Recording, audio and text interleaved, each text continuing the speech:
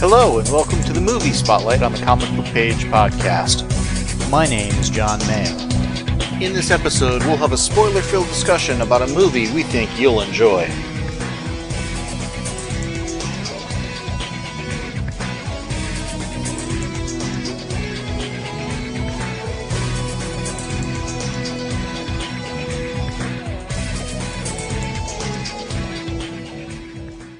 In this episode, I'm joined by my sister Kay, and we're going to have a spoiler-filled discussion on the movie Space Camp from 1986. Now, part of what got us to watch this is we know a young kid who just went to Space Camp. This kid was accepted into Space Camp in 2019, was supposed to get to go in 2021.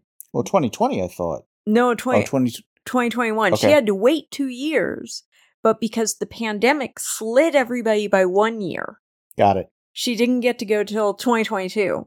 And the only reason I have the timeline straight in my head is because I remember when I saw her mom in 2019, within a month of her being accepted, I'm like, so I need to start looking for the movie Space Camp on DVD, right? To give to her as a gift. And her mom's like, nope. Yeah. And I'm like, but you say I'm a great gift giver. And she's like, no. Well, the basic plot of the movie is kids go to space camp. See? Perfect movie. They have the opportunity to sit in the space shuttle as it's doing an engine test. Things go awry. They get launched into space. But the shuttle wasn't meant to go into space. It's barely got oxygen. It only has a short-range radio. You know, wackiness ensues to a degree. Yes. So giving that to a young, impressionable mind who's now, 11? 10. 10. Who, okay... would have been 9 if she'd gone when originally scheduled. Yes. These kids here, most of them were teenagers. Oh, one of them had her pilot's license. One of them definitely has driver's license. Yeah. So these were, well, and Space Camp has, the 9 to 11 group and kind of the aged categories. Well, and I liked how they took one of the kids from the lower ranks and, let him get into the upper one because he'd been to the junior one like 2 years running or something. Yeah. So he knew all that stuff. Yeah. Well, and just to give a little update on Space Camp, 2022 was the 40th year of Space Camp. Yes. This referenced it being the 4th year. Yeah. And how times have changed. Well, and what's funny is they had to have filmed it probably between the 3rd and 4th at best, maybe even 2nd and 3rd, depending how long it took. Because, this was 1986.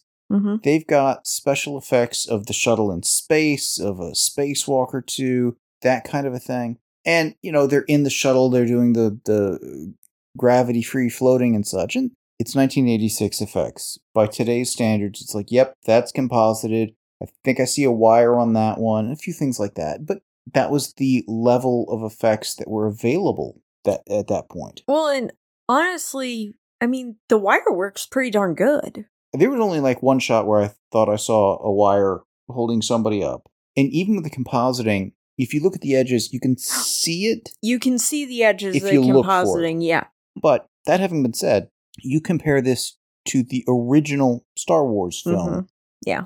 And when you've got the TIE fighters and stuff in space, you can actually see the box around them in space as they fly. Yeah. Because we're seeing it at a higher resolution and such than it was released at. Well, and when we sat down to watch it, I knew I was coming in for the story. Mm-hmm. For was it as much fun as I remembered having watched it, as a teenager? And a little bit for the, would it have been as funny as I thought it would have been to give to the 10-year-old? Oh, I still think it would. I know, right? Whether their parents agreed, don't know. I know, right? Well, and there are aspects of the movie where it pays to be informed and it doesn't pay to be informed. How so? Space Camp is in Alabama. It is not across the street, the river, the whatever. There is no beach to be had? Well, I was thinking the Kennedy Space Center. Where the shuttle launched from. Or certainly seemed to launch from. Yeah, they seem to be there at... Was Space Camp always... Well, that's where they said they filmed it, yeah. Yes. It's a little mind-boggling there. For me, the thing watching it today versus whenever I had first seen it, which probably would have been 1986-ish, was seeing Leah Thompson from Back to the Future. Yeah. So young. Mm-hmm. Teenager. Yeah. Well, I mean, she was in Back to the Future, but she also played an adult, and in Back to the Future 2, I guess it was, played even, I don't want to say senior citizen, but, yes. Older adult. Well, and now we've seen her in so many adult roles since then. The Jane Doe mysteries. The Jane Doe mystery. She's done a lot of mystery movies and stuff. Yes. Mm-hmm. Yeah. So having seen her at that point, it's just, wow, she looks so young. Mm-hmm. The other familiar face in there that at first it's like, who is... Oh, that's who that is. It was Terry O'Quinn from Lost. He plays one of the guys at Mission Control. Yeah. And dark hair.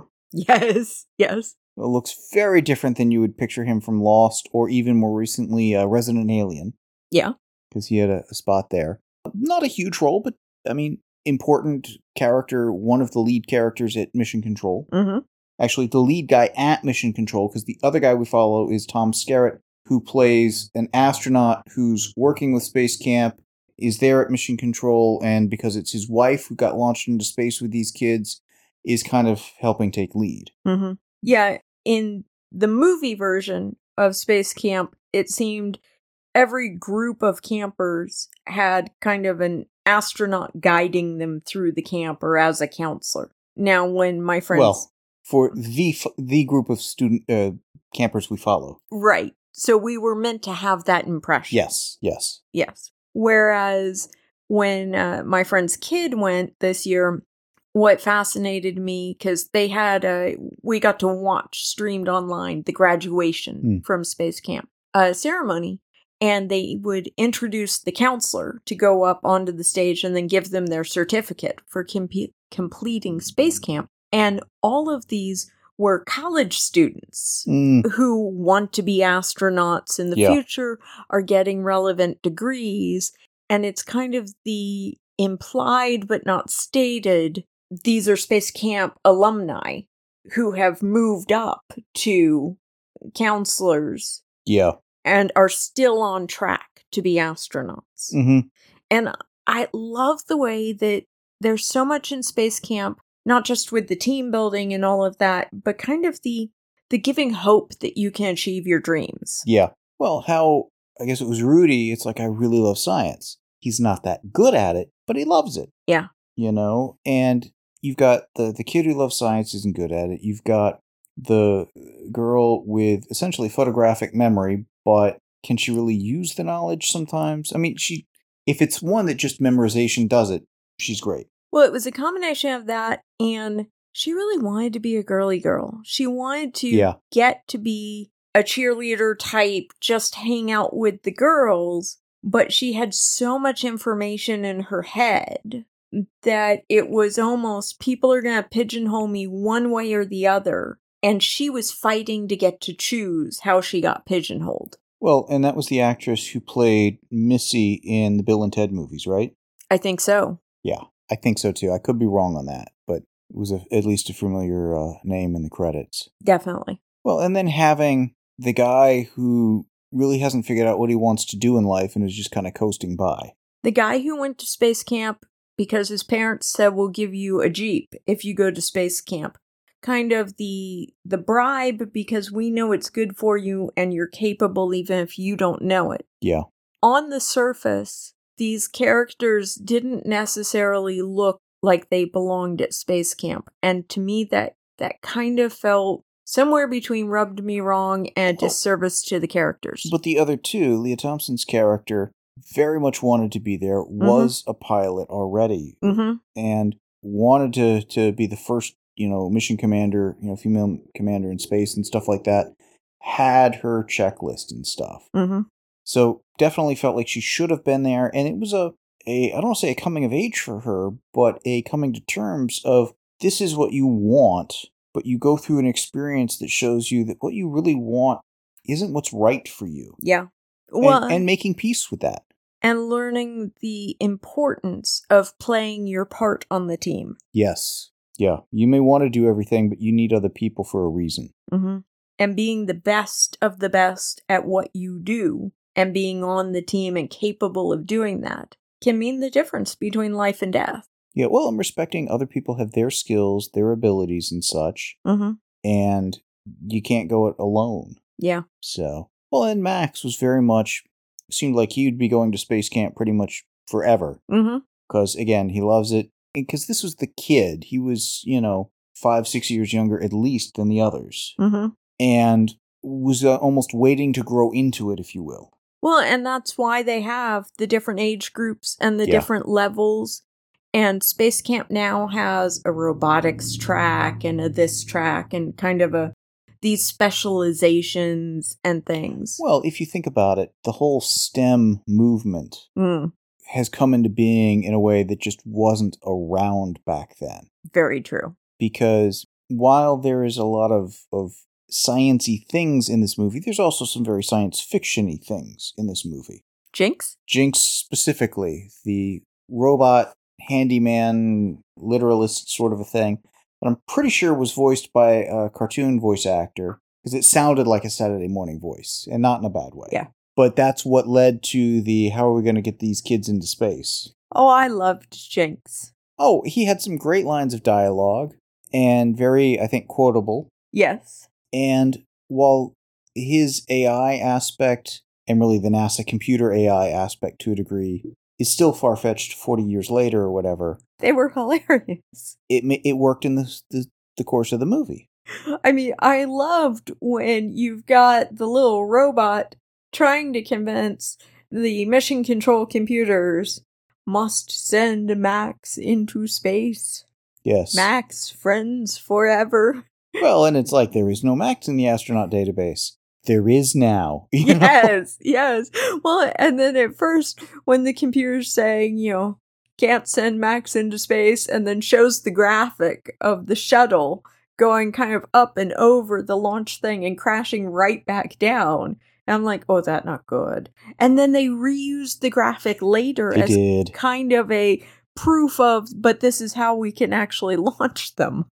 Well, it's funny because I thought those scenes when Jinx, which is, I don't say a prototypical prototype or whatever of BB-8, but it's the round robot. This one has 3 legs with wheels that cart him around, a little head that pops up. Well, and the legs kind of lift him up and do kind of spidery things. Well, and when he gets into the computer room at NASA, there's another part below his 2 camera part that pops up too, shoots a light out, and it's like he's commanding and powering up the computer room or something. It was yes, and you've got John Williams' music underscoring all of this, which is beautiful. Oh, it was amazing at times. But those scenes with Jinx in the computer room where there's not a person in sight were frankly some of the funniest scenes. Well, the scene where the door opens and we have the silhouette of Jinx rolling in. I couldn't get over how much atmospheric,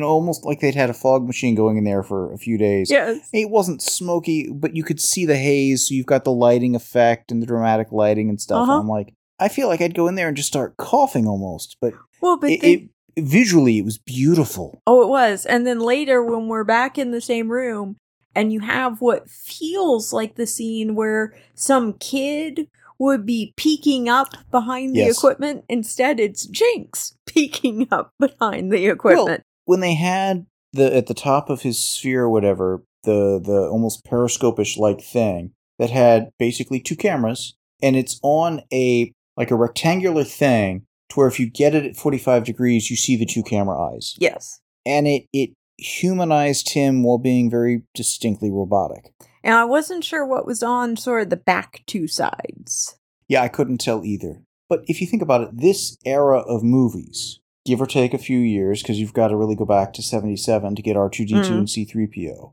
But you also get Johnny Five from Short Circuit, very distinctive robotic look and such, and a few others. So getting something that was not, oh, I've seen this before, or really even seen it since. Yeah. But fit and kind of made sense. And there are aspects of this that I have to think that whoever created BB-8 had watched this movie, and whether they consciously did it or not, the way he was like barring himself from at the door so he wouldn't get thrown out of mission control and stuff. Very much like BB-8. Oh, and I loved so many parts of that scene. You know, Jinx rolls in with the Jinx sent Max to space. Jinx helped NASA save Max.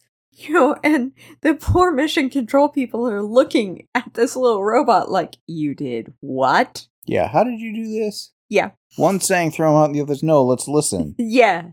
Yeah. I mean, it was a fun movie. There were one or two places where the plot, it's like, okay, they're up in space. They've got no long-range communication, because why not? And they're flipping a switch to send Morse code back. Yes. Literally for 12 hours and not getting noticed? Well, now we do take an awful lot of breaks from the Morse code. I got the sense that it was not nonstop. I'll put it that way. It wasn't nonstop, but it was fairly consistent over the course of 12 hours. She should have been exhausted with sore fingers. She definitely seemed tired and a little annoyed. Oh, yeah. But kept at it.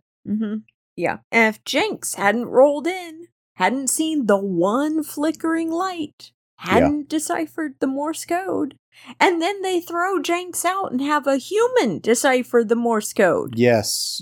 Okay, the robot that can read this with no problem. Let's not use him. Let's get some other guy, pull him over to this console that people have been ignoring all day. Yes. But that was probably the biggest plot hole that at least jumped to my mind while watching it.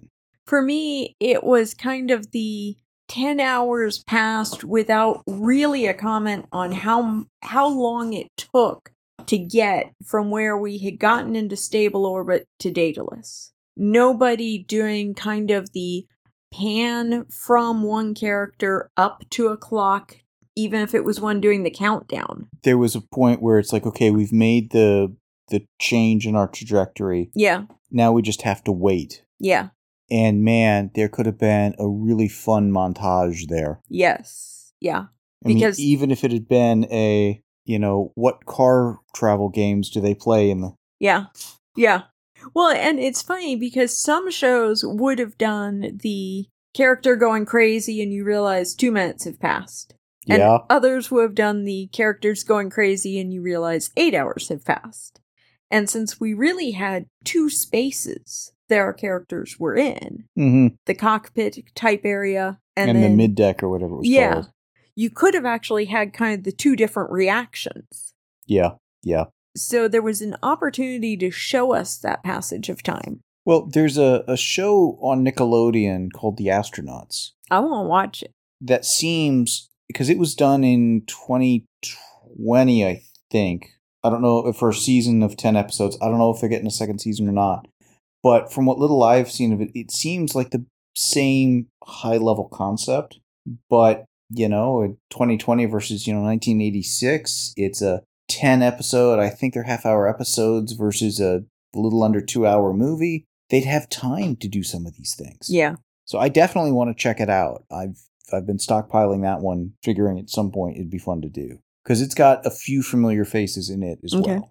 Erica Serra from Eureka. I think Jonathan Frakes directed a few and was in a few maybe. So I'd seen a commercial or trailer for it or whatever, and it's like, okay, that looks fun. Yeah. And it instantly reminded me of Space Camp. Well, I mean, just looking at the overall story and everything, Space Camp really holds up. Well, it does. It's also one that it checks the boxes. We've got the 5 kids. We've got the astronaut in space. Okay. The kid who was the communications officer, she's the one doing the Morse code. Check, she had a purpose. Yes. The kid who loves science and stuff, he's not only manning the robot arm and doing a few things like that, he's the one when it's like, hey, how do we plug in the oxygen? He's the one who knows the right answer. Yeah. It's like, I've been studying this since I came to camp. Check, he had a purpose. We've got the pilot who kind of thinks she knows everything and stuff. She freezes a time or two. There are also other times where she does the right thing and steps up. Now, one of the most notable times she froze, part of what seemed to make her freeze was she got a conflicting order from what her gut told her to do as leader versus what the astronaut told her to do. Yes. And that was really kind of a coming of age moment for both her and the other guy. Well, and the guy who was assigned to be the mission leader or whatever, and the minute they're in space and the astronaut's like, okay, give me this. And he's like, well, she's like, you knew how to do this in the simulator. It's like, I faked it there. Yeah. And she's like, out. Yeah. Put the pilot in. So those two switching roles twice. Yeah. And both coming into the role that really suits them better versus the one that they kind of sort of thought they wanted or didn't want. Well, but that's also bringing up to my mind a great moment for when the guy did step up as leader, when Max, the kid, yes, was yes, out in the cargo bay freaking. Well, the box that Max checked is he's small enough to go do something. And it's like, he's still in an EVA suit that doesn't shrink, but okay. And how they handled that was hilarious. It was. And while it made sense at first, the more we saw of it, I'm like, wait a second. I want that belt. They're using the wannabe cheerleader's belt to help strap down the spacesuit so it's small enough for him. And yeah, it went a few times around her, but I swear it was like a 30-foot belt by the time he was in space. Every time we saw his EVA suit with the belt around it, cinching it to make it fit him, it was like the belt had grown another 6 feet. What would have been funny is it's the, hey, give me your belt, we'll use that. Okay, great. It's not long enough. Well, why don't we use some of the not the cabling, but you know what I mean? Yeah. The stuff they've got securing everything in the... Yeah. Not that they had anything in the space shuttle, but if they had. So I thought that was funny. But yeah, he checked that box. But when we've got the moment of he's freaking out and needs to be kind of calmed and stuff, they play on something that they had built up earlier in the movie, just like they'd built up the relationship between Max and Jinx, which got them into space. Like they had built up, all of these aspects of these characters. And I'm sure it got to the point of, okay, as they're breaking the story, how do we want to get these kids into space? How do we get them out of space? Okay, we're going to need one who can do this. Well, let's add that character. Let's set that up this way here. We've got this. Well, that makes sense to use him in this way here. And fitting it all together. And the nice thing about particularly doing a story in a single installment is you've theoretically got all the time in the world to figure out, what do I need for the payoff? What do I want to set up? What do I want to set up? How do I get it to pay off? And work the problem from both angles. Yeah.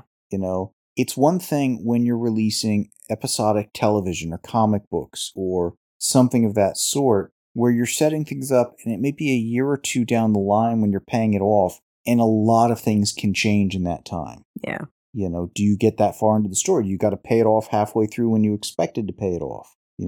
Did something in a shared universe preclude you from using the character that was your payoff or something like that? Or were you just making it up as you went along and you never got the chance to say, oh crap, if I'd only set up this at the beginning. Movie, sure, go do it.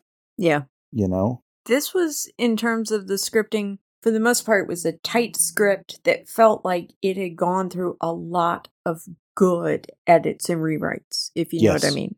Well, and I noticed that there were, at least I thought it was this one, that had 2 writers for the screenplay and 2 for the story. So it may have been that somebody came up with the basic idea, hashed it out, and somebody else kind of either did the final polish on the script or something like that. But either way, the time they spent on the writing was well spent. It was, yeah. Well, I mean, one character, the one with the photographic memory, kind of the running gag became people asking her, did you read a book about? Well, or how do you know this? Well, I read a book about it. Or, Yeah. That they had a couple of running jokes like that. Not too many, not over the top or whatever, but it's like, okay, these people have gotten to know each other over the span of a week or 2. I don't know how long. But by the end, they know each other and they've gelled as a team. Yeah. So it was fun. I think it's a good promotional vehicle of sorts for NASA. I mean, obviously, you never want to put kids into a real space shuttle on a real launch pad with real fuel under it, just for a variety of reasons. Do you think that's why there was the notice at the end? Oh, I forget how exactly it was phrased, but it was essentially NASA's cooperation does not imply endorsement or agreement with the characters or the plots or something to that effect of We were involved, but we didn't write the story, folks. No, we were involved, but we wouldn't do this to your kids, folks. That's how it read to me. And what's funny is I'm really curious with the astronauts, not having watched any of it. Is NASA involved is NASA used in the story? Because like in Power Rangers, they had NASADA. You know, it's like, okay, it's supposed to be NASA, but it's not. But even if NASA is involved in the story, are they involved in any way behind the scenes? Because these days, I think you could do a lot of this sort of film with digital effects and other things that you don't really you wouldn't need to go to Space Camp. You wouldn't need to go to any of their places to get a mission control room or something like that. Hell, I'm sure every major studio probably has one either sitting around or one they can cobble together pretty quick, because we've seen mission control rooms on so many films and movies and TV shows. I think the stuff that they really did need from Space Camp was like the Axis machine.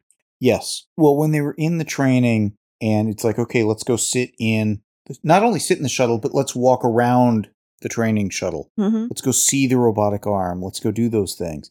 Filming it on location absolutely makes sense. Yeah.